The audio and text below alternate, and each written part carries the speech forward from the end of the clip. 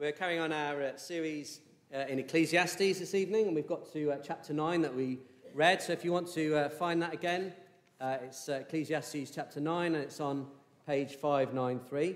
And what you find in that, I don't know whether you've ever been paintballing. It's not my favourite thing I've ever done, I must admit. I'm a bit of a risk-adverse person, so running around trying to avoid getting shot is, avoid getting shot is good for me, but not getting shot. But I did do it once or twice on people's various stag do's, and my first experience was I wasn't quite sure how much it would hurt, and so I decided that I would take the strategy of hiding as a sniper in bushes, and it was a game where we had to protect an area and they would come into the area. So I just hid there for probably about half an hour until I realised that actually everything was happening over there, and I hadn't fired one single shot. The next one, we kind of swapped over, and we had to go and catch their flag. So we had to kind of move onto their territory, and there was no hiding then because you had to move. And it was very interesting, actually, because if a shot hits you but it doesn't burst, you're technically still in the game. If it bursts and you get covered in paint, then you're out. I thought I'd been shot because I felt it, so I was going to stop. But everybody else said, no, carry on, and I was actually the last one left. And because I thought I was already dead, it gave me this renewed sense of vigour, and I actually went and was able to catch the flag and to win. And I want you to hold those two images of me, if you like, in your head, and hopefully it will make sense as we look at this chapter, the different way that we can approach these things. So we're going to look, as we do, we're going to go through this chapter 9, and we're going to start at verses 1 to 3. And verse 2, if you look at it, says, all things come alike to all. And we know that as creator, the lives of all living beings are in God's hands, and he ordains what happens to them. Job 12, 9 to 10 says, who among all these does not know that the hand of the Lord has done this? In whose hand is the life of every living thing, and the breath of all mankind? Matthew 10, 29, Jesus said, are not 2 sparrows sold for a copper coin, and not one of them falls to the ground apart from your Father's will? And it's true that God is merciful and gracious to all his creation. We read it in that Psalm 149, verse 9. The Lord is good to all, and his tender mercies are over all his works. And that actually includes his enemies as well. Luke 6, verse 35. He is kind to the unthankful and evil. Matthew 5:45. He makes his sun rise on the evil and on the good, and sends rain on the just and on the unjust. So God holds all things in his hands, and he blesses all things. He's merciful to all his creation, but he also allows adversity to happen to all, even to his children.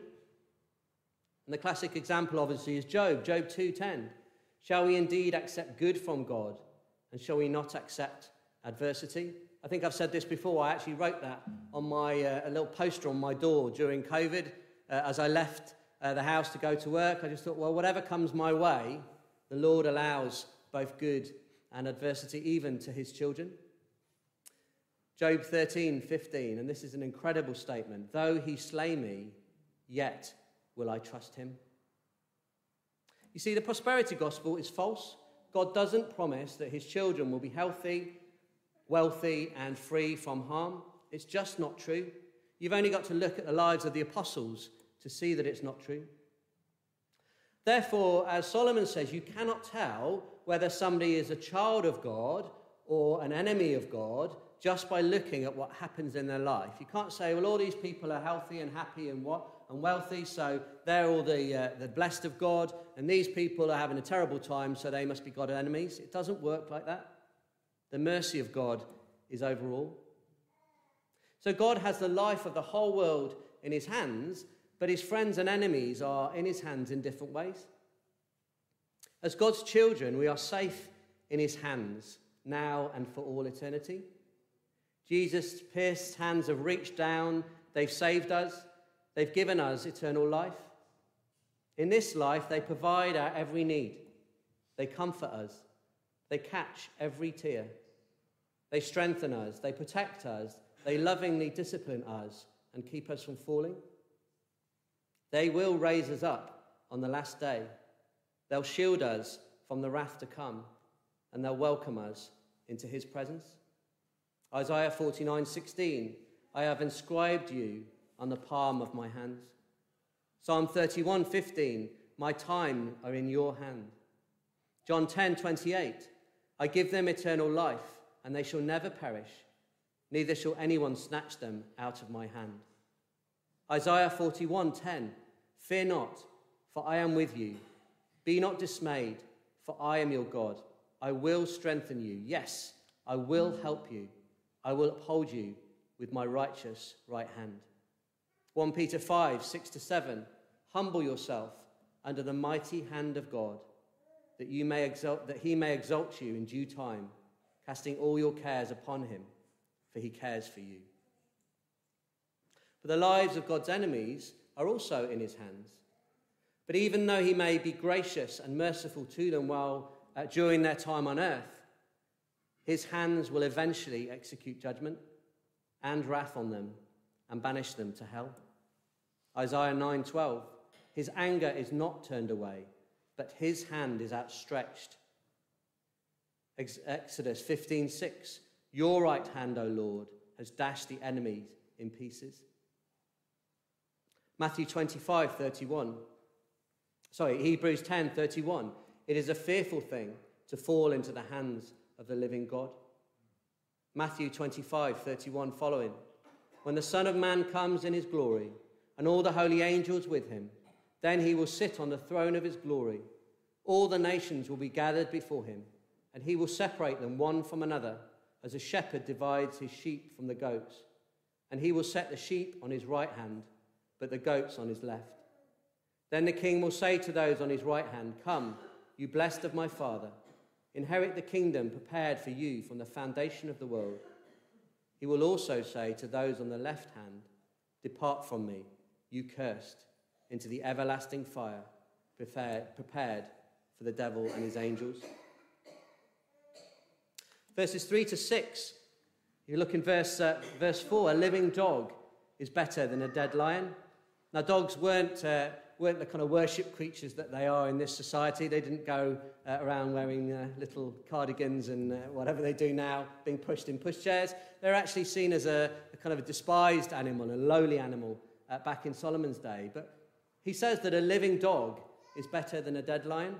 Well, what does he mean by this? Well, you'll see verse 3, we're all born into sin. We are totally depraved, soaked right through in every area with the madness of sin. And as has been said before, total depravity doesn't mean that we're the worst person we could ever be. It just means that every part of us is soaked in sin. We are born in sin. It's a state, not just the actions that we do. But just as blessing and adversity happen to all, so too will all die physically, as the wages of sin is death. And you'll see in verse 5, deep down, we all know that we will die, but people respond very differently to this knowledge, and you'll see this all around you. Some people live very cautiously, trying to stay healthy, trying to kind of postpone death as long as possible. Some people seem to take the opposite view. They think, well, we're all going to die, so let's just recklessly live for pleasure and wealth, and then, I'll think about death later. Some people convince themselves that they will cease to exist at all after death, so it doesn't really matter how they live because they're just going to be kind of annihilated, or they'll just go in the ground and that's it. Other people kind of seek entry into all sorts of different versions of paradise and all sorts of different rules and regulations to try and get there. Or they convince themselves that the reincarnation, that they'll get a second chance at life on earth. But if you look at verse 5, Solomon is very clear. We only have one opportunity to live life under the sun. We must therefore make the most of being alive, because the way we choose to live and the decisions we make in this life will determine what happens after we die. It's only in this life we have the opportunity to hear and respond to the good news of the gospel in repentance, faith, and obedience. We will still exist after death, but there's no second chance. Hebrews 9:27. It is appointed for men to die once, but after this, the judgment. So even if we feel like that small, despised animal, that dog in Solomon's day, we have more share and influence in this world now than any dead lion, any kind of great figure of history. You know, we are those chosen by God for this appointed time. We have more share in what is done now here in Penzance than any great lion that is now dead and gone. So we can accomplish much of eternal importance while we're still alive. We can use our abilities and knowledge to benefit others. We can share our faith with them. We can speak truth. We can serve and honour God by becoming more like Jesus. As Christians, knowing that we will die gives us hope that a better life awaits us. We read in Ecclesiastes 7, didn't we, that the day of death is better than the day of birth, and truly that it's so true for Christians. The day of birth, we're born into a world of sin to struggle with sin. The day of death for a Christian is the day when we're released from that, where we go to be with the Lord. So whatever we struggle with will not be forever. So this knowledge frees us up to face death without fear or a need to postpone it. We can live for God's glory and purpose with peace, joy, contentment, and hope. We don't need to hide in self-preservation like I did when I was crouching in those bushes. But we can be brave and self-sacrificial. Considering yourself as already dead enables us to live for our mission that God has given us. It's like, again, me with that paintball. When I thought I was dead already, it gave me that courage just to keep going, to keep pressing on. We don't need to be those that hide in self-protection and fear. Verses 7 and 8, there's this wonderful phrase, God has already accepted your works. Now, this doesn't mean it's a works-based gospel. It doesn't mean that we're saved by the works that we do, that somehow we're so good that God has just let us in, that we've made ourselves pure and perfect. It all comes back to Jesus. As Christians, we've already been accepted by God because of Jesus' perfect life, lived on our behalf, and his death for our sins. So we don't have to prove ourselves worthy by our works or successes. We don't have to prove ourselves to ourselves. We don't have to prove it to anyone else, not even God. Why? Because we are already accepted in the beloved. Colossians 3:3, for you died, and your life is hidden with Christ in God. So what does Solomon say? Well, knowing that our works, knowing that we have already been accepted by the Lord, means that we can be content and joyful with our lives, just as they are, and enjoy the small things in life. You know, we've seen this little refrain time and time again, haven't we? Go, eat your bread with joy, drink your wine with a merry heart. Knowing that we're already accepted by God means that we can enjoy those simple things. We can enjoy the life that we have. See, many people are so discontent, anxious, and sad because they are not what they feel they ought to be or should be. They think that they deserve better or somehow they're missing out. But as children of God, we can be content and joyful as we are because we're complete in Christ. Colossians 2:10. Knowing that we have been accepted by God also means that we can live joyfully with our wife or our husband whom we love. You'll see that in verse 9. Being complete in Christ means that we don't have to feel that we're missing out, that somehow we could find somebody better. You know, we can create a life together with our partner and be content.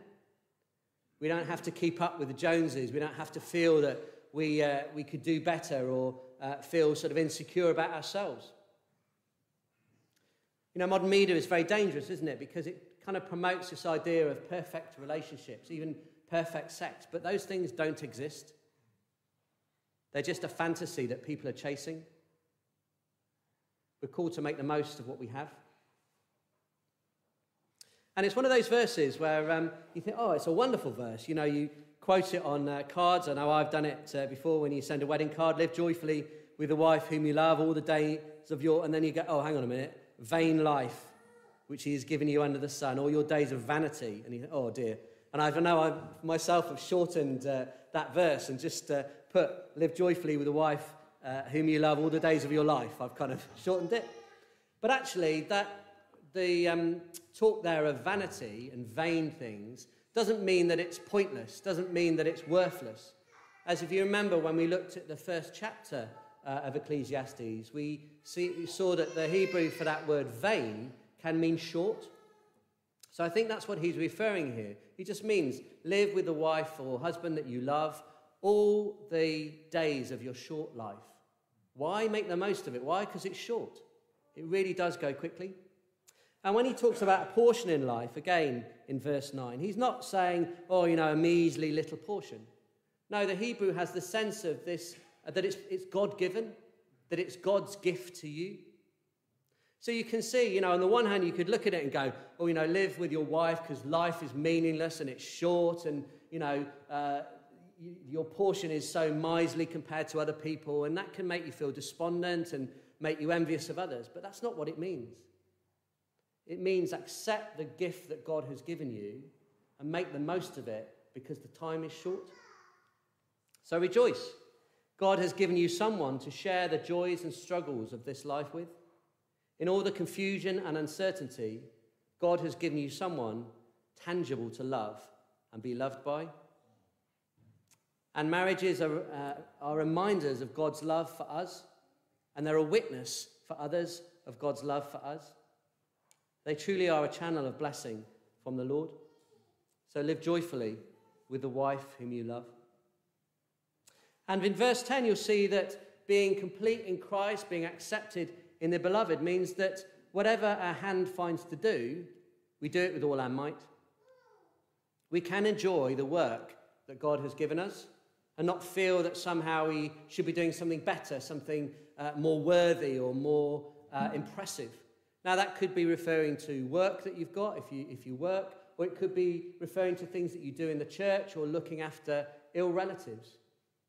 Knowing that we are accepted means that we don't have to impress anybody with a higher status job. We don't have to impress everybody with all of this wonderful things that we can stick on Facebook. We're free from all of that. Whatever is in front of us, no matter how mundane and pointless or worthless it might seem in the eyes of other people, if God has given that to us, if that's the work that he's given us to do, then we can rejoice in it. We don't have to think find something better. We don't have to be envious of other people. We can be content and do it with all the skill and knowledge and strength that we can muster. See, we shouldn't be lazy or half-hearted waiting for better opportunities. I know I've done it in the past. I think, I don't really like my life as it is, so I'm kind of just going to sit back and maybe even kick my heels in and just wait for some better opportunity to arise. Now, actually, what we need to do is make the best of what we're given. If we use what we're given to the best of our abilities, then we'll be given more. Not just sitting there proudly thinking, well, this is beneath me. Thomas Edison, famous inventor, said, opportunity is missed by most people because it's dressed in overalls and looks like work. You have no need to be envious of others. We all have different parts to play, and all our jobs are important. Life is short, and we're called to make the most of it by working hard for the glory and purpose of God. 1 Corinthians 10:31. Therefore, whether you eat or drink, or whatever you do all to the glory of God. Colossians 3:17. And whatever you do in word or deed, do all in the name of the Lord Jesus, giving thanks to God the Father through him. Verses 11 and 12 are a little bit the same, similar theme to verses 1 to 3. Time and chance happens to all. As the Olympic motto goes, it's good to try to be faster, higher, stronger. And it's certainly good to be wise, but it doesn't guarantee success. On paper, fast people should win races. Strong people should win fights. Wise people should get rich. Skillful people should become famous. But life events happen to everyone, and so this is not always true. Runners can fall. Fighters can get injured or outsmarted. The wise may be ignored, and the skilled may not be in the right place at the right time. Success is often due to circumstance and opportunity, and so can appear unjust. You only have to look at modern-day celebrities to know that the cream doesn't always rise to the top. So we must use our abilities to the best we can, but we mustn't trust in them, but in God. We trust the giver and not the gifts. Psalm 20, verse 7.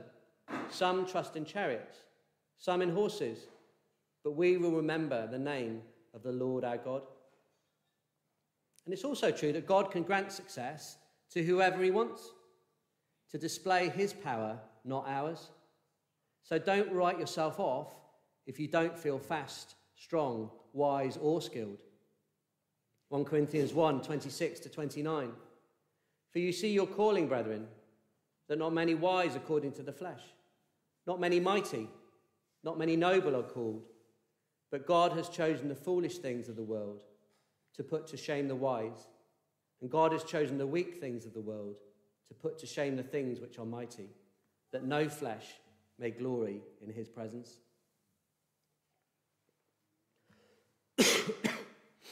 It's wise to think about and plan our lives.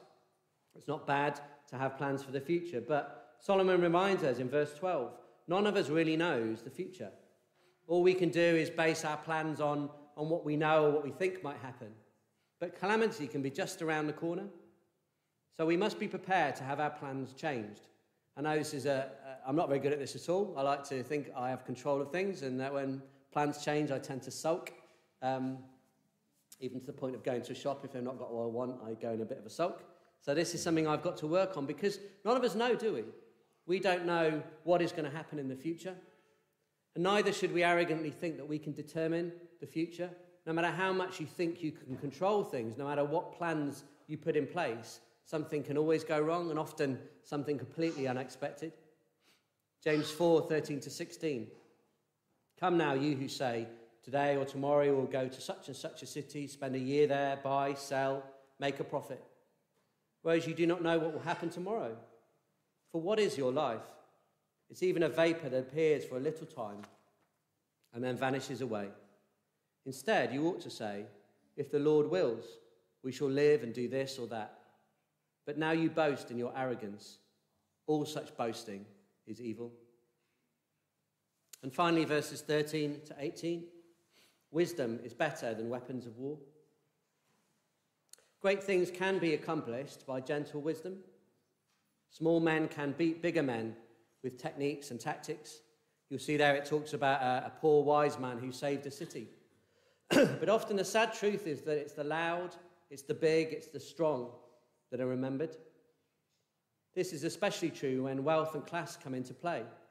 Poor people's talents are often overlooked in society in favour of the rich or well-connected people who probably often have less talent. How true is verse 17 in politics and media today? Words of wisdom should be heard, but often we listen to the shout of a ruler of fools. Wisdom is always the better way, but how often we see that the selfishness and aggression of one person's actions can be so easily spoil so much good work. How often do we see, I remember there was, I don't know if you remember, there was like a community garden that had been planted and somebody had gone and just uprooted all of the vegetables. How much work of wise and kind people can be undone just by one foolish act. So what can we say in conclusion to this chapter? Well, we started off by saying that the same things may happen to all of us in this life, but that's not true in the next. Your life is in the hands of God, but will those hands be hands of blessing or judgment? When you die and face that day of judgment, will God look favourably on you? Not because of all your hard work and effort, but because you've trusted in the Lord Jesus. He has paid for your sin. His blood has cleansed you. Are you trying to justify yourself? Do you think on that day that somehow your good works will outweigh your bad? Or that you're not as bad as other people who you can look down upon and say were worse than you? That's not how it works. The only way that we can be pure and blameless in God's sight is by trusting in Jesus. Yes, you may be prospering in this life. You may think that things are going wonderfully for you. You may be happy and content. But that means nothing. God is gracious and merciful, even to his enemies. So this life is so important. We heard that a living dog is better than a dead lion. So we must make the most of our time here on earth, not to selfishly pursue our own interests, not to live for ourselves, but to live for God, to love him and to serve him. See, this period we spend on earth truly is vain. It truly is short compared to eternity. And it will be meaningless unless we live it for the Lord. If you're a Christian, the wonderful news of the gospel is that God in Christ has already accepted you and your works. And this frees you up to enjoy the small things, not to have to live wanting, wishing that you were someone else, not have to wish that you had what other people have had. You can enjoy the small things in life. Doesn't mean that you can't get more or can't change or whatever, but you can be content now. Last time we learned, didn't we, that contentment should be the foundation of our lives that we build upon. It's not somehow a roof that we just put on when we think the walls are high enough. They'll never be high enough. We can enjoy the small things. We can live joyfully with the wife or husband whom we love. And we can do whatever our hands finds to do with all our strength. Time and chance happen to all of us. So we mustn't trust in the security of wealth. We mustn't trust in our lives as they are. We mustn't trust in our own abilities, our own strength. I'm sure you're finding it as well as I'm finding it. As you get older, those abilities get less. Your strength gets less. If we trust in that, we're going to stop worrying when we get older. But we don't trust in the gifts. We trust in the giver. We trust in the Lord, not in the resources or abilities that he's given us. And finally, wisdom is better than weapons of war. So let's keep praying for wisdom, and God will give it to us. Let's keep acting wisely and speaking truth, even though fools seem to flourish, even though they seem to be the loudest and the people that are listened to. We should keep whispering truth, keep shouting truth, keep praying for wisdom, keep living for the glory of God. Amen.